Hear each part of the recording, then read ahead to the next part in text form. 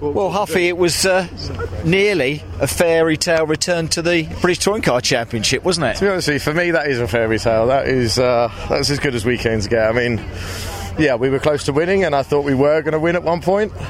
But, Matt on 0 kilos on the soft tyre, he could just hold it tight on the inside of Cops on the exit, and he just managed to get the run. But, to finish second from starting 28th, I'll take that all day long. I've just had a dream weekend. I've stayed out of trouble, kept my head down, worked on the car with the team, and we've just progressed. And Power Max Race, I have to say, what a great team. They provided me with a car that I didn't like to start with, and I liked it a lot in the end. So yeah, over the moon. When we look back at the weekend, as you say, you got used to the car, you got to know the car of the weekend, didn't you? With a 16th and an 8th, and then that second place.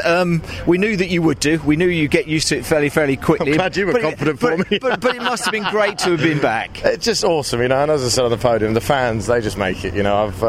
We announced it on Monday, as you know, because I didn't tell you last week. To Goodwood. And the response I've had has just been amazing, and the thing with fans is they never forget, and I grew up in British motorsport and tinkered around a little bit with Goodwood and so on, but this is a very different crowd here, and these guys, they've supported me all the way, and it's just been wonderful. It's been a real humbling experience. Racing with Matt Neal again, that must have brought the memories flooding back. Yeah, of course, and I was battling out with him in an A40 last week at Goodwood, so you certainly were. And Matt commentates on our World Touring Cars. Matt and I have had a great relationship for the last 15 years. He knew all your moves, didn't he? I know, and I thought I knew all his, and then the sneaky little sod just got up the inside on the exit of turn 1, but to lose to anyone, I'm happy to lose to Matt. He deserved it. He was quicker.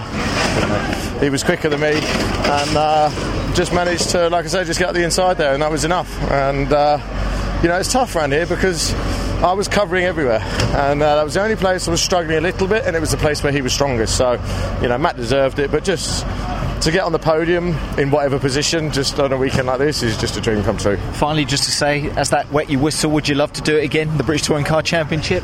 Well, why not, Give it a stab.